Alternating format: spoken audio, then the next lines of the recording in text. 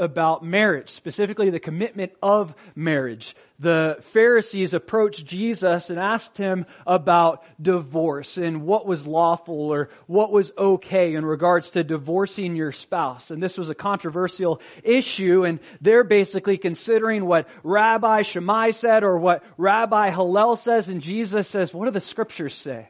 What does the Word say? And we discussed how it's so important to look at God's opinion over man's opinion. And Jesus, as He's developing this doctrine and helping us understand what marriage is about, we put a huge emphasis that we're called to make Christ preeminent. Meaning that regardless of how sacred our marriages are with our spouses, which they are, and Jesus says that, our marriage to the Lord is even more sacred. And that's what He invites us into when we commit to Him. He's referred to as the groom. He calls us the bride. So for us to have the marriages, to have the family dynamic that we desire, it's going to take putting Him first. Now, in this text, He's going to continue, different story, different setting, but the theme is going to continue, making Christ preeminent. See, He's going to run into this man. He's a rich man. He's referred to as the rich young ruler because he's rich and he's young and he's a ruler. And Jesus is going to have this conversation with him. He's seeking truth, He's seeking answers, and we'll discuss that. But Jesus is basically going to get to the heart of the rich young ruler's question and teach him basically what the problem is in his life, why he's missing something, why he's lacking something. And the truth is, the man, the rich young ruler, is lacking relationship with the Lord because he's made money and materialism his God. And that's what Jesus is going to get to. See, Jesus, He'll search our hearts to reveal to us what's truly ruling our lives. Brings me to the title of this teaching. Who rules your heart? You could say who or what rules your heart, because it's not always a who. Sometimes it's a what. Sometimes it's a thing. Sometimes it's a habit. It could really be anything, and I'll discuss that later. But we see the Lord, He always brings it back to the heart. He helps us to understand what's truly ruling our lives, what's truly ruling and reigning over our hearts. There's a verse in 1 Samuel chapter 16 that points to this. 1 Samuel chapter 16. God, He's speaking to Samuel, and He says this, "But the Lord said to Samuel," verse 7, "Do not look at his appearance or at his physical stature." Okay, David just got anointed king. It's like, no, he's the little runt, like he's the last, he's the youngest, all these different things. According to outward appearances, he shouldn't have been the king. But God says, "Do not look at his appearance or at his physical stature, because I have refused him. For the Lord does not see as man sees. For man looks at the outward appearance, but the Lord looks at the heart." See, men, we have this tendency to look at the appearance of someone. Someone might look like they got it all together. They're spiritually fit, if you will. God's blessing them so much. They look like they got a real good relationship with God because everything's playing out in their life. This was the rich young ruler. On the outside, it looked like everything was good. He kept some commandments that pertained to men, and he was rich. And the belief back then in that culture was if someone was blessed, if they had material possessions, the more material possessions they had, the greater favor God had on them. That's what they believed. And we see this throughout the scriptures. This is what the Pharisees believed. And we'll see this is what the disciples believed as well. If the outward appearance, if they have all these positions, if they have all this money, if they have all these different things, then God must love them. Jesus, He's going to completely turn this doctrine upside down. But the point is that regardless of how things look on the outside, Jesus is looking on the inside. He's looking at our hearts, specifically what's ruling over our hearts. If you would with me, I'm going to read the story and then we can pray. In Matthew chapter 19, we'll be in verses 16 to 30 so that you guys got the big picture, and then we'll break it down. Matthew 19, verse 16. "Now behold, one came and said to him, 'Good teacher, what good thing shall I do that I may have eternal life?' So he said to him, why do you call me good? No one is good but one, that is God. But if you wanted to enter into life, keep the commandments. He said to him, which ones? Jesus said, you shall not murder, you shall not commit adultery, you shall not steal, you shall not bear false witness. Honor your father and your mother, and you shall love your neighbor as yourself. The young man said to him, all these things I have kept from my youth. What do I still lack? Jesus said to him, if you want to be perfect, go sell what you have and give to the poor, and you will have treasure in heaven, and come follow me. But when the young man heard that saying, he went away sorrowful, for he had great possessions. Then Jesus said to his disciples, assuredly I say to you that it is hard for a rich man to enter the kingdom of heaven. And again I say to you, it is easier for a camel to go through the eye of a needle than for a rich man to enter the kingdom of heaven. When his disciples heard it, they were greatly astonished, saying, who then can be saved? But Jesus looked at them and said to them, with men this is impossible, but with God all things are possible. Then Peter answered and said to him, see, we have left all and followed you. Therefore, what shall we have? So Jesus said to them, assuredly I say to you that in the regeneration, when the Son of Man sits on the throne of his glory, you who have followed me will also sit on 12 thrones, judging the 12 tribes of Israel.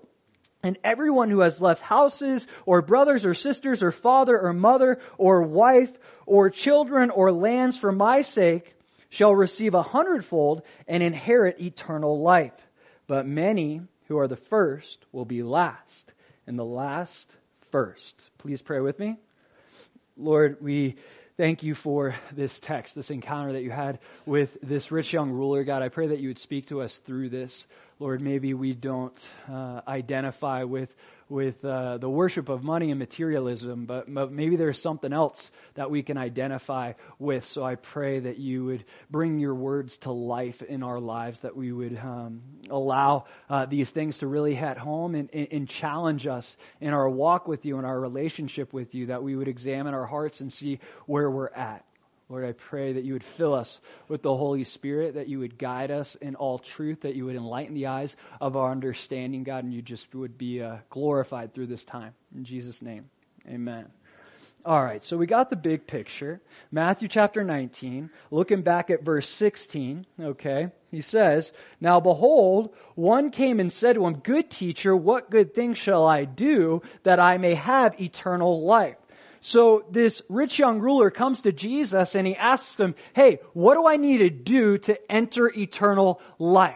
But we see that there's some deeper stuff going on here. This question, surface level, just appears, what do I need to do to enter eternal life? But Jesus, as we'll see, is going to get more to the heart of this issue. See, this question is more than a surface level question. This question reveals this man's heart. Point number one, our questions reveal our hearts.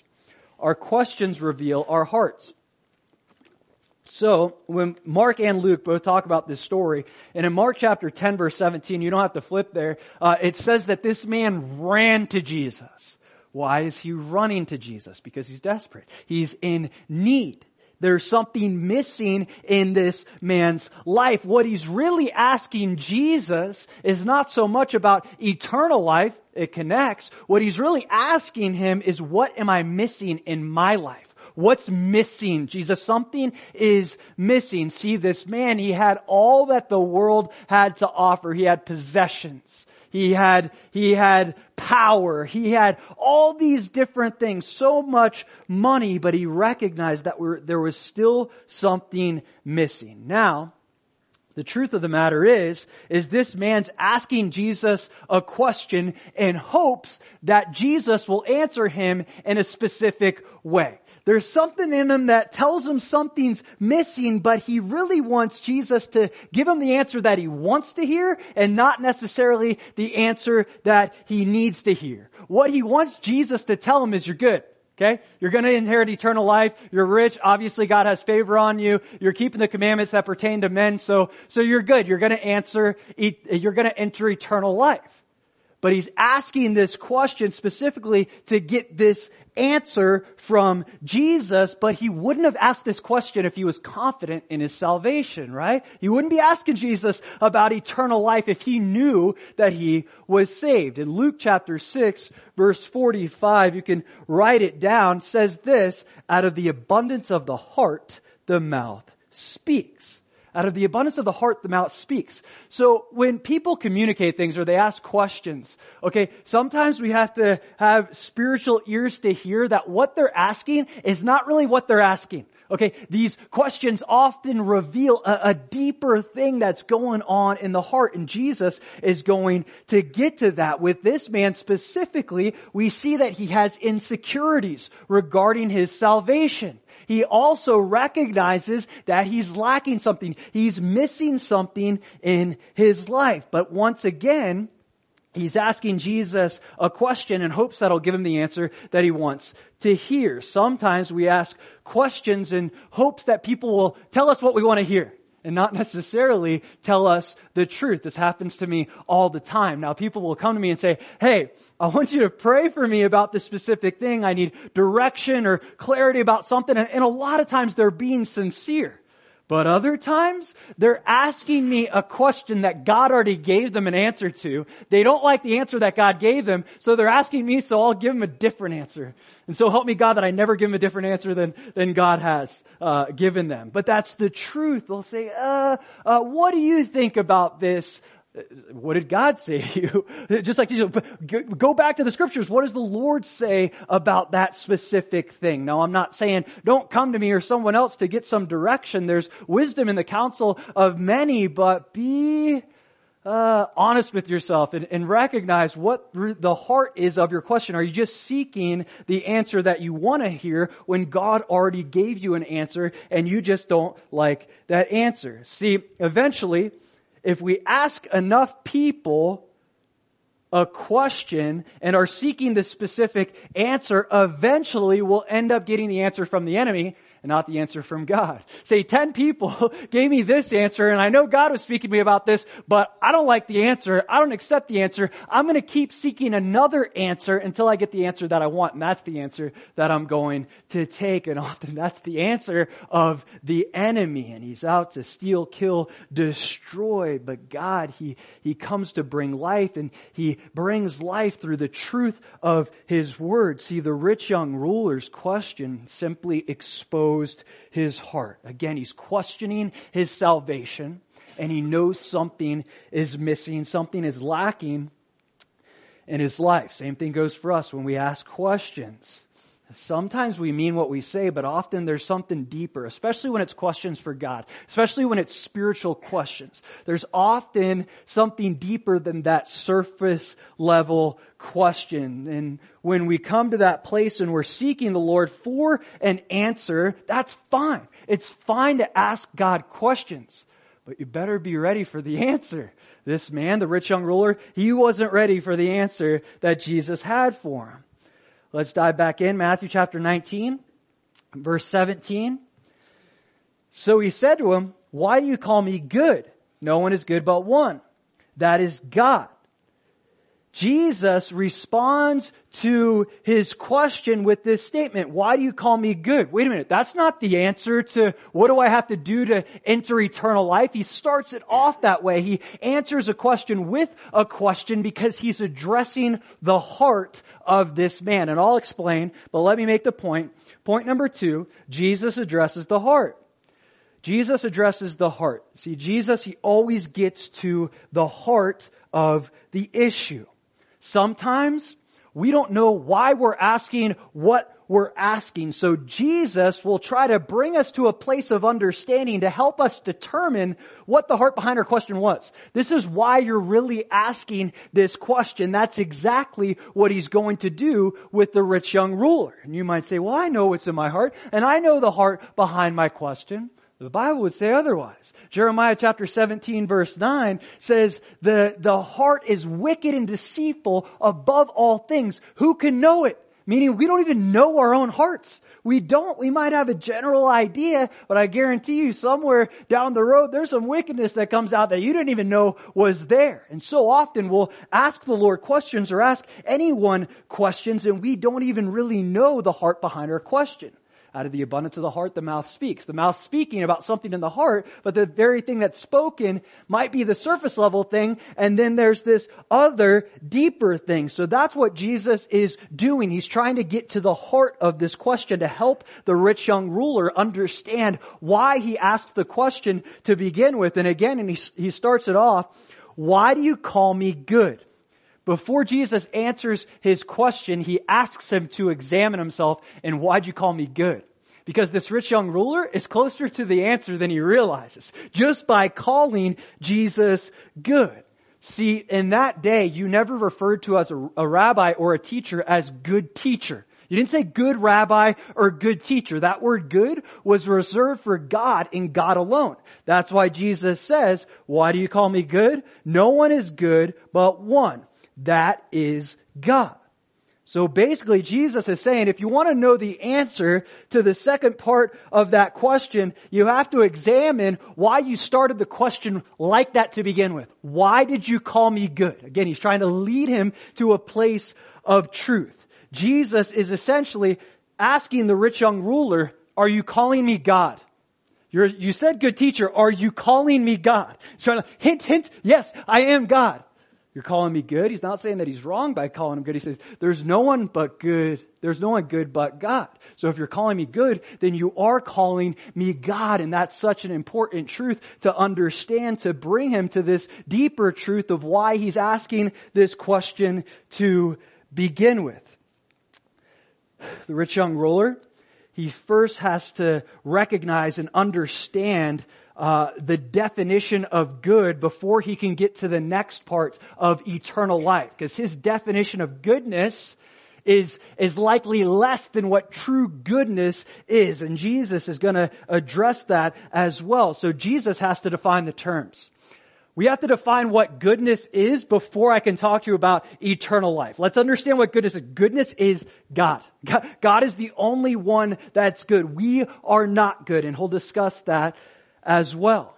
Basically what Jesus is doing is he had to make the rich young ruler first realize that he's not as good as he thinks. He's not as good as he thinks. And it's not a matter of what he's lacking, it's a matter of who he's lacking. And he's going to make this very clear as we continue. Matthew chapter 19, that last part of verse 17, it says, but if you want to enter into life, keep the commandments. He said to him, which ones? Jesus said, you shall not murder, you shall not commit adultery, you shall not steal, you shall not bear false witness, honor your father and your mother, and you shall love your neighbor as yourself. Jesus makes it plain and simple. If you want to enter eternal life, all you have to do is keep the commandments full-fledged all the time. That's the definition of goodness, perfection. Okay, that's what he's telling them. If you want to enter eternal life on your own terms, you gotta never mess up. You gotta keep the commandments all the time, never fall short. But there's something interesting here. Jesus doesn't list all 10 commandments. Now we have to remember there's 613 laws that the Jews had. And that's probably why he's asking them which laws, which commandments. And Jesus is making it simple. He's bringing it back to the 10 commandments, but he really only addresses the commandments that pertain to people. He lists 5 of the 6. He doesn't talk about coveting, but he says love your neighbor as yourself. There's a specific reason why Jesus addresses the commandments only regarding the people, your relationship with people, and not the commandments that pertain to your relationship with God. Because he's not lacking relationship with people, he's lacking relationship with God. And he's going to make this clear as we develop this, and he talks a little more. In verse 20, the young man said to him, all these things I have kept from my youth, what do I still lack? So the rich young ruler says, I've done all these things that I've kept from my youth. Now, does that mean that he never messed up? Not necessarily. In Philippians chapter 3, Paul says, I was blameless concerning the law. Concerning the law, blameless. Okay, that doesn't mean Paul was perfect. Now we have to remember, in the law, there was an opportunity, if you sin, to provide sacrifices for specific sins and all these other things. So that's more likely how he's answering this. All these things I kept from my youth. If I ever did sin, I provided the proper sacrifice, and none of my sins went unatoned for. But he's saying, I've kept all these things. I've done the work. I've done what it takes. I'm doing what you're telling me I need to be doing. I'm keeping these commandments that you tell me to keep. He thinks that he can get to heaven by what he does. All these things I've kept from my youth. But the truth in Scripture is our righteousness doesn't lead us to heaven. In fact, God has His own opinion about our righteousness, and He says it in Isaiah chapter 64. In Isaiah chapter 64, verse 6, He says, "But we are all like an unclean thing." All means all, okay? "And all our righteousnesses are like filthy rags." All our righteousnesses. Any righteous thing, like the greatest thing that we could ever do is like filthy rags compared to the righteousness of God. It's not that those things are bad or God doesn't want us to live righteously. Yes, He does want us to live righteously, but we have to define the terms of what righteousness is. Righteousness is perfection. Our righteousness compared to God's righteousness, it's like filthy rags. See, the rich young ruler had it right from the beginning. He said, "Good teacher," because it's the Lord's righteousness and His righteousness alone that brings us to eternal life. And Jesus is again trying to bring him to this truth. It's not about what you've done or you do in keeping all these commandments. It's all about what Christ did. Goodness is defined by God because God alone is good. God alone is righteous. Jesus lived a perfect, sinless life. That's what it takes to enter eternal life. But look what he says here in verse 20, that last part. He says, "What do I still lack? I've kept all these things, but I'm still lacking something." This is the truth. Even when we live righteous lifestyles, sometimes we can even make righteousness or religion our God. I'm just going to do all the right things at the right time. I'm never going to say a swear word. I'm never going to be mean to anyone. I'm going to love everybody. I'm going to do all these things. And we can make that our God. We can make righteousness and religion our God. This is where that man's at, and he's still lacking something. He still says something's missing. I'm doing these things, but I still am lacking something. There's still something missing in my life. Jesus, what is that thing that's still missing? Jesus answers him, but he has another answer in Luke chapter 10. Love this story. There's some similarities here. In Luke chapter 10, you know it. Mary and Martha in this encounter that they have with Jesus. It's very short, so I'll read it. Luke chapter 10, verse 38. It says, "Now it happened as they went that he entered a certain village," speaking of Jesus, "and a certain woman named Martha welcomed him into her house. And she had a sister called Mary, who also sat at Jesus' feet and heard his word. But Martha was distracted with much serving, and she approached him and said, 'Lord, do you not care that my sister has left me to serve alone? Therefore, tell her to help me.' And Jesus answered and said to her, 'Martha, Martha, you are worried and troubled about many things, but one thing is needed. And Mary has chosen that good part which will not be taken away from her.'" See what happened? Martha was so concerned about serving and the doing of the works. She was distracted by these works to the point that she got frustrated. And she's like, "Hey, tell Mary to get up and start helping me." And Jesus is like, "You're the one that's in the wrong. You're self-righteous. Your sister, she's the one that's doing the right thing. She's just sitting at my feet and hearing my voice." See, what this rich young ruler is lacking is just that. It's not about what he's doing. It's about the fact that he isn't engaging in an intimate relationship with the Lord. The one thing that's needed, sitting at the feet of Jesus and hearing him, just spending time with him, he's not doing. He's lacking that one thing. And Jesus is going to make that even more clear as time goes on in this text. Matthew chapter 19, verse 21. Jesus said to him, "If you want to be perfect, go sell what you have and give to the poor, and you will have treasure in heaven, and come follow me." Basically, Jesus is asking the rich young ruler that he would put Jesus first in his life. Now, this doesn't mean that every single believer, in order to follow Jesus, must sell everything that they have to follow the Lord. Now, if he asks you to do that, go for it. Praise God. He's probably got some awesome adventure for you. You'll be a missionary somewhere. But that's not what the text is saying, that everyone has to sell everything. There is a truth that we're called to forsake all and be willing to forsake all to follow him. But this statement was specifically for the rich young ruler. Go sell all you have and then come follow me. Jesus is literally asking him to lay down his idol because Jesus wants to be the one that's ruling in his heart. Point number 3, Jesus desires to rule our hearts. Jesus desires to rule our hearts. See, this wasn't a money issue, okay?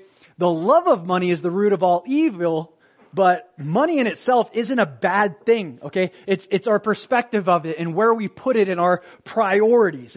It's not a money issue. This is a heart issue. Again, Jesus is getting to the heart of the matter because this man has something else ruling over his life. See, Jesus addressed some of the commandments that pertain to his relationship with people, but now what he's doing is bringing them back to the first 2 commandments. Okay, you might be doing these things okay, but what about the first commandments that God gave? Well, let's look at them. In Exodus chapter 20, we see a list of the 10 commandments, and look at the first 2. Picking it up in verse 3. You shall have no other gods before me. You shall not make for yourself a carved image, any likeness of anything that is in heaven above, or that is in the earth beneath, or that is in the water under the earth. Basically saying, you can't have any other gods before me. You can't worship idols. He's getting to the heart of the rich young ruler's problem. Yeah, he might have good relationships with people, but he's worshiping another god. Money and materialism has become this rich young ruler's god. He made an idol out of this thing. His identity is completely wrapped up in how much he has and how much power and possessions and all these different things that he's attained. See, Jesus is asking him to give up that identity. He's asking him to lay down those idols, to not put another god before him, so that he can give him something more, so that he can bless his life, because he knows that if he can lay these things down, forsake all and follow him, Jesus is going to give him an abundant life on earth, a more fulfilling life. He won't be lacking. And not only that, answer to his question, then you'll have eternal life. But it has to be putting God first, allowing him to rule and reign in our hearts. Now we can look at this, money and materialism, and say, hey, I really don't have an issue with money. I'm good with giving, like I give a lot, and I don't even have any money, so I don't have a problem with it. But the truth is that idolatry can really be anything. Idolatry is putting any other god before Jesus. That's the first commandment. When we put anything as priority over Jesus. Yeah, it could be money. Could be sexual immorality. It could be addiction. It could be a bad habit. It could be family. It could be friends. It could be watching TV. It could be Facebook. Anything that we put before God is idolatry. We're making that thing the priority over Christ. And he's saying, you gotta lay that thing down. If Facebook's ruling your life, we got issues, okay? If TV or even family, even the good things, even your spouse, that happens a lot. And we discussed it last week, but we can often turn our spouses into an idol. What we do is we had a time where we were worshiping God and we had such a tight relationship with God, and then God starts to bless us as a believer. And maybe he provides a beautiful wife or a handsome husband that's spiritual and has everything going on for them. And we begin to worship the blessing and not the blessing giver. And that's where Jesus is coming from here. We can't allow anything to rule in our hearts over him. He asks us to sell those things, to get rid of those things. I'm not telling you to get rid of your wife or your family. Okay? Don't hear me say that. That's not what I'm saying. But it's shifting the priority. It's putting Him first. It's making Him preeminent. He wants to rule and reign in our lives. And this can be very difficult sometimes because we can, like I said, have that tight relationship with God and we're so sold out for Jesus. That's all we're focused on. And then God starts blessing us. And again, we start worshiping the blessings, and sometimes we fall in love with the blessings. And sometimes it's a good love. Sometimes it's like the love of a wife or a child or family or whatever. And sometimes it's a bad love. Sometimes it's an addiction or a bad habit or just something that you're doing that you shouldn't be doing. But the truth of the matter is God's not afraid to tell us to let go of the thing that we love the most if that thing's taking priority over Him. What do I mean? You remember the story, Abraham and Isaac, right? God had promised Abraham this son, who through his seed bless all the nations, fulfilled through the person of Jesus Christ. But God had promised Abraham this son, and this promise wasn't fulfilled for decades. And finally the promise is fulfilled. A few decades later, there's debate about how old Isaac was. Anyways, we see that God told Abraham to sacrifice Isaac, right? Put him on the altar. Sacrifice him. This is the thing that you love the most in this world. I want you to sacrifice him. What was God doing there? He was testing Abraham's faith. He was seeing if his priorities shifted, if he was still putting God first. And what did Abraham do? He was willing, right? It's a crazy story. Really weird if you don't understand. But what he was basically doing, he wasn't going to have Abraham sacrifice Isaac. He was just making sure that Abraham had his priorities straight. He was worshiping the promise giver over the promise. Okay, and we could fall into that. The Lord will often test us with that to make sure our priorities are in check. Now, we see with Abraham and Isaac, he didn't make Abraham sacrifice Isaac, right? It's funny, in Hebrews chapter 11, it says that Abraham knew that God could raise him from the dead. He knew if he did sacrifice Isaac, that God would be able to raise him from the dead. So he was fully confident in God's promise. I don't know why He's telling me to do this, but He's going to fulfill His promise and give me this son. You might have to bring him back to life or whatever. I'm just going to be obedient to what God told me to do. So in Abraham's case, he didn't make him sacrifice that thing that he loved. He was seeing if he was willing to do it. See, in our case, He might not make us follow through with it, but He also might make us fall through with it. And I'm not talking about sacrificing family members in that sense, but sacrificing some things that we love sometimes. Am I spending so much more time doing this thing or with this person than I am with the Lord? Is the Lord really taking priority in my life? Because that's what He's trying to get across to this rich young ruler. This rich young ruler, he's interested about God. He might even have some love for God, but not enough love to lead him to a place that he's willing to lay down his idols and completely follow Jesus. That's what He's asking each of us to do, that we would surrender all and follow Him. Matthew chapter 19, verse 22. But when the young man heard that saying, he went away sorrowful, for he had great possessions. This is one of the saddest verses in all of Scripture. Jesus tells him what he has to do. Hey, just put me first and follow me. Sell all your stuff, follow me. I'm going to give you greater blessings in heaven. Okay? But the rich young ruler, he wasn't ready to do it. He chose to walk away, and he ended up walking away sorrowfully. See, when we're not willing or we refuse to let go of that thing that God's telling us to let go of, we will always walk away sorrowfully. Okay? We will never walk away and say, I'm glad I made that decision. I know God told me to let go of that thing and I didn't, and I'm glad I made that. That's not going to happen. It won't happen. We will always walk away with regret. We'll always walk away sorrowfully. We'll always walk away what could have been. If I would have really surrendered to God, if I would have really given that thing up in my life, how could my life be different? And you know what else is interesting here? In the next verse, it doesn't say that Jesus ran him down to bring him back. Jesus didn't run after the rich young ruler and say, I'm sorry that I told you to let go of that thing. I was a little too hard on you. No. Point number 4, Jesus isn't moved when our hearts lead us astray. Jesus isn't moved when our hearts lead us astray. We see this truth throughout Scripture. Let me point you to one verse in Psalm 81. Psalm 81, verse 12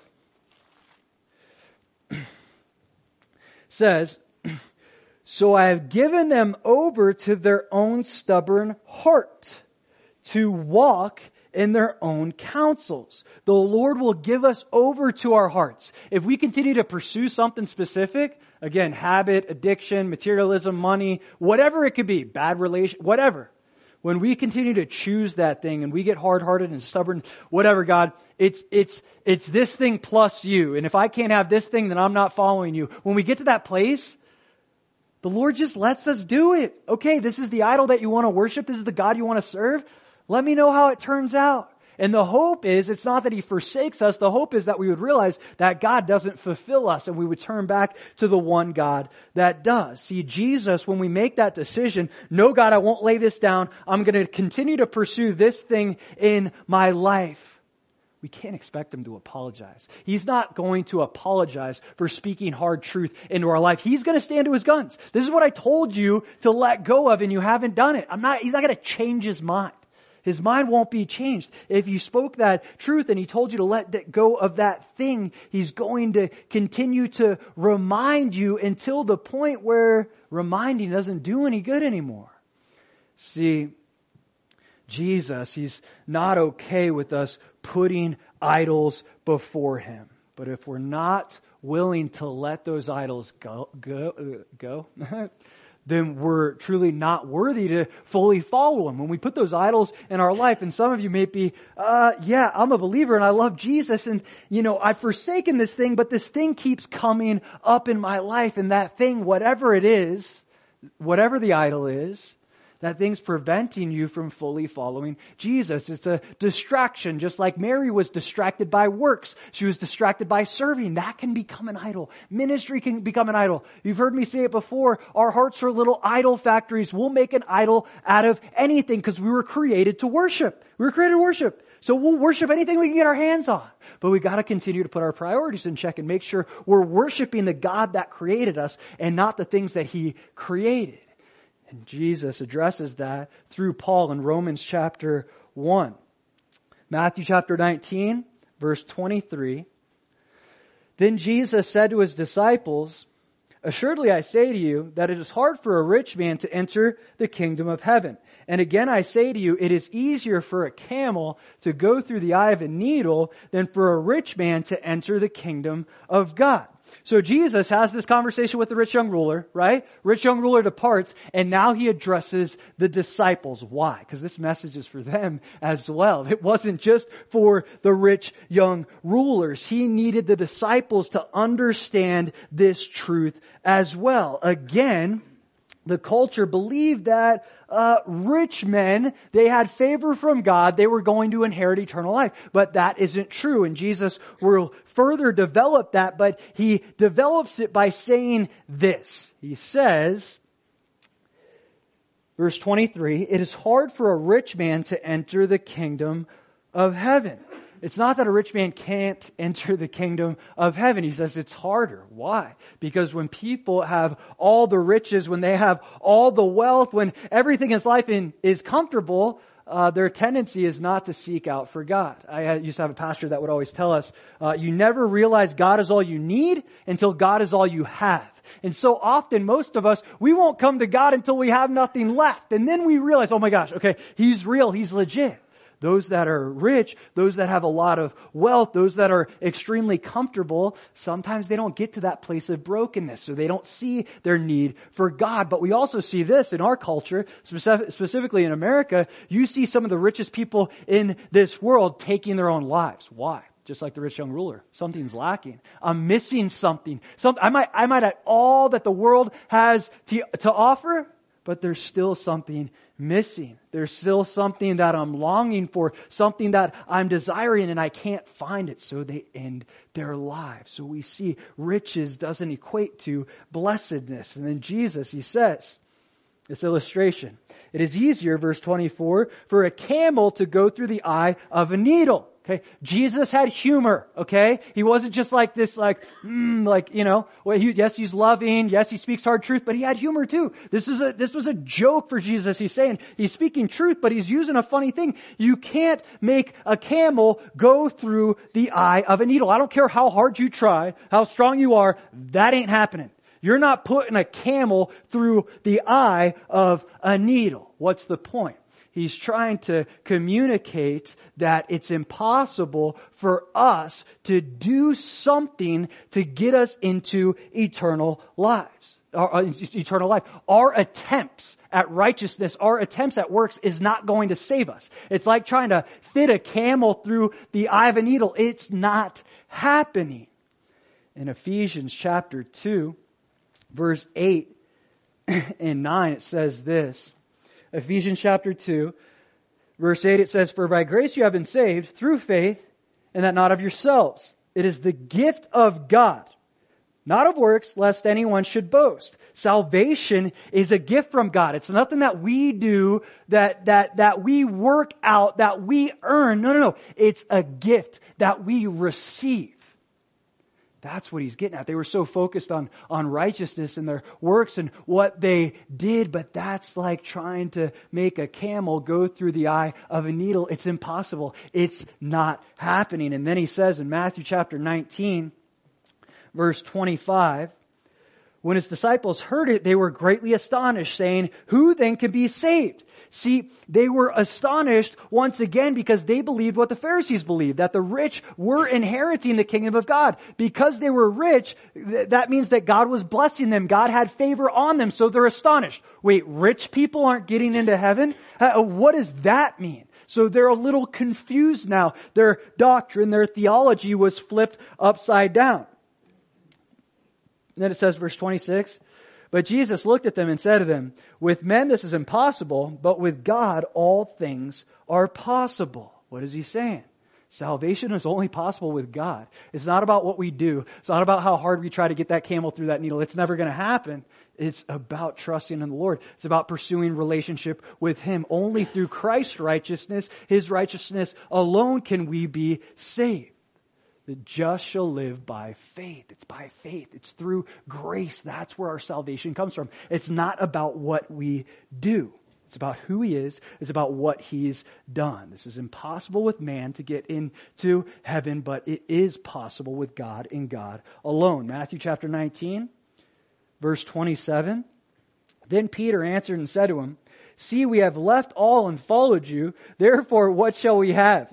So Jesus said to them, 'Assuredly I say to you that in the regeneration, when the Son of Man sits on the throne of His glory, you who have followed me will also sit on 12 thrones, judging the 12 tribes of Israel.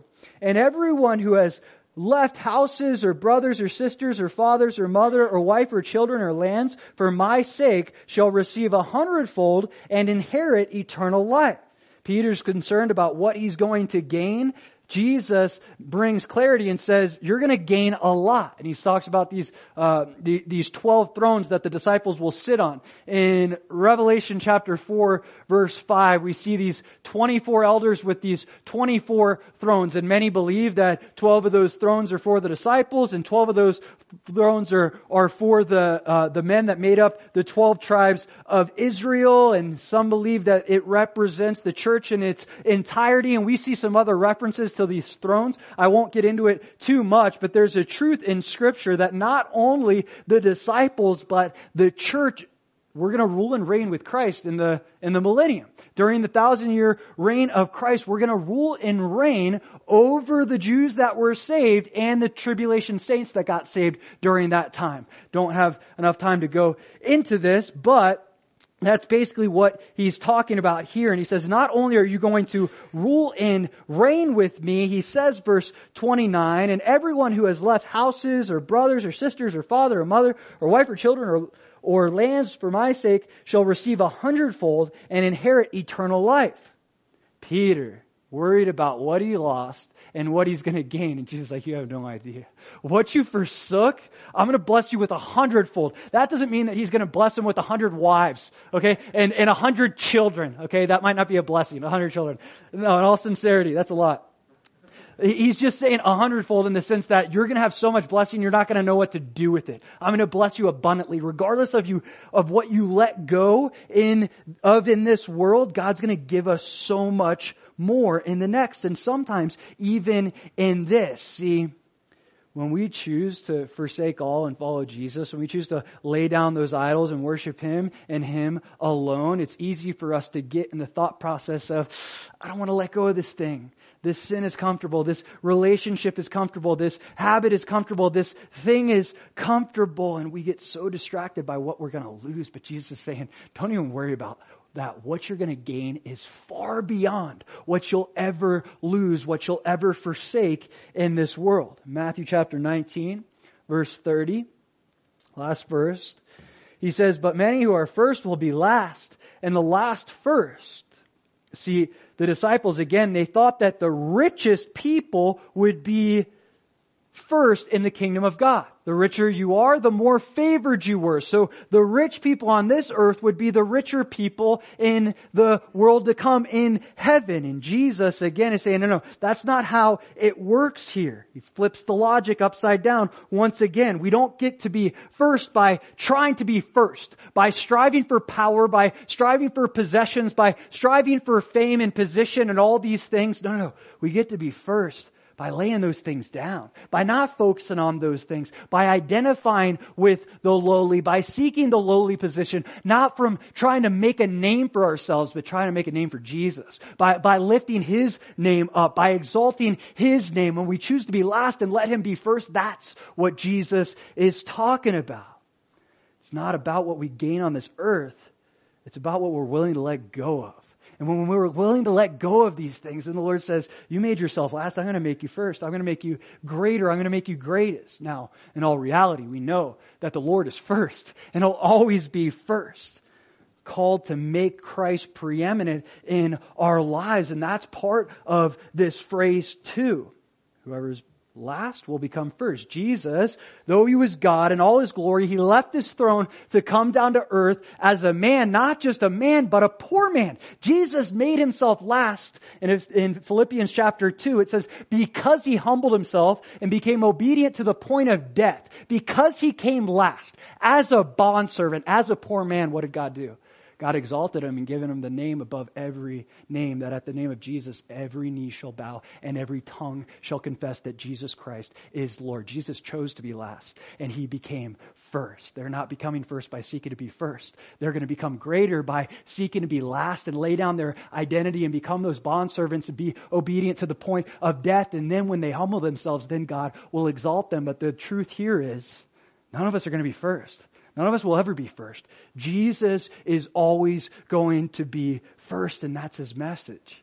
He is first, but are we making Him first? Are we allowing Him to rule and reign over our hearts? Are we giving Him complete control of our lives, or are we putting ourselves first and Jesus last? Because if we're doing that, we're like the rich young ruler. And in his case, he walked away sorrowfully. When we put ourselves first in what we desire, or idols, or sin, or habits, or whatever, you name it, we're putting ourselves first. We're putting the Lord last, and He won't stand for that.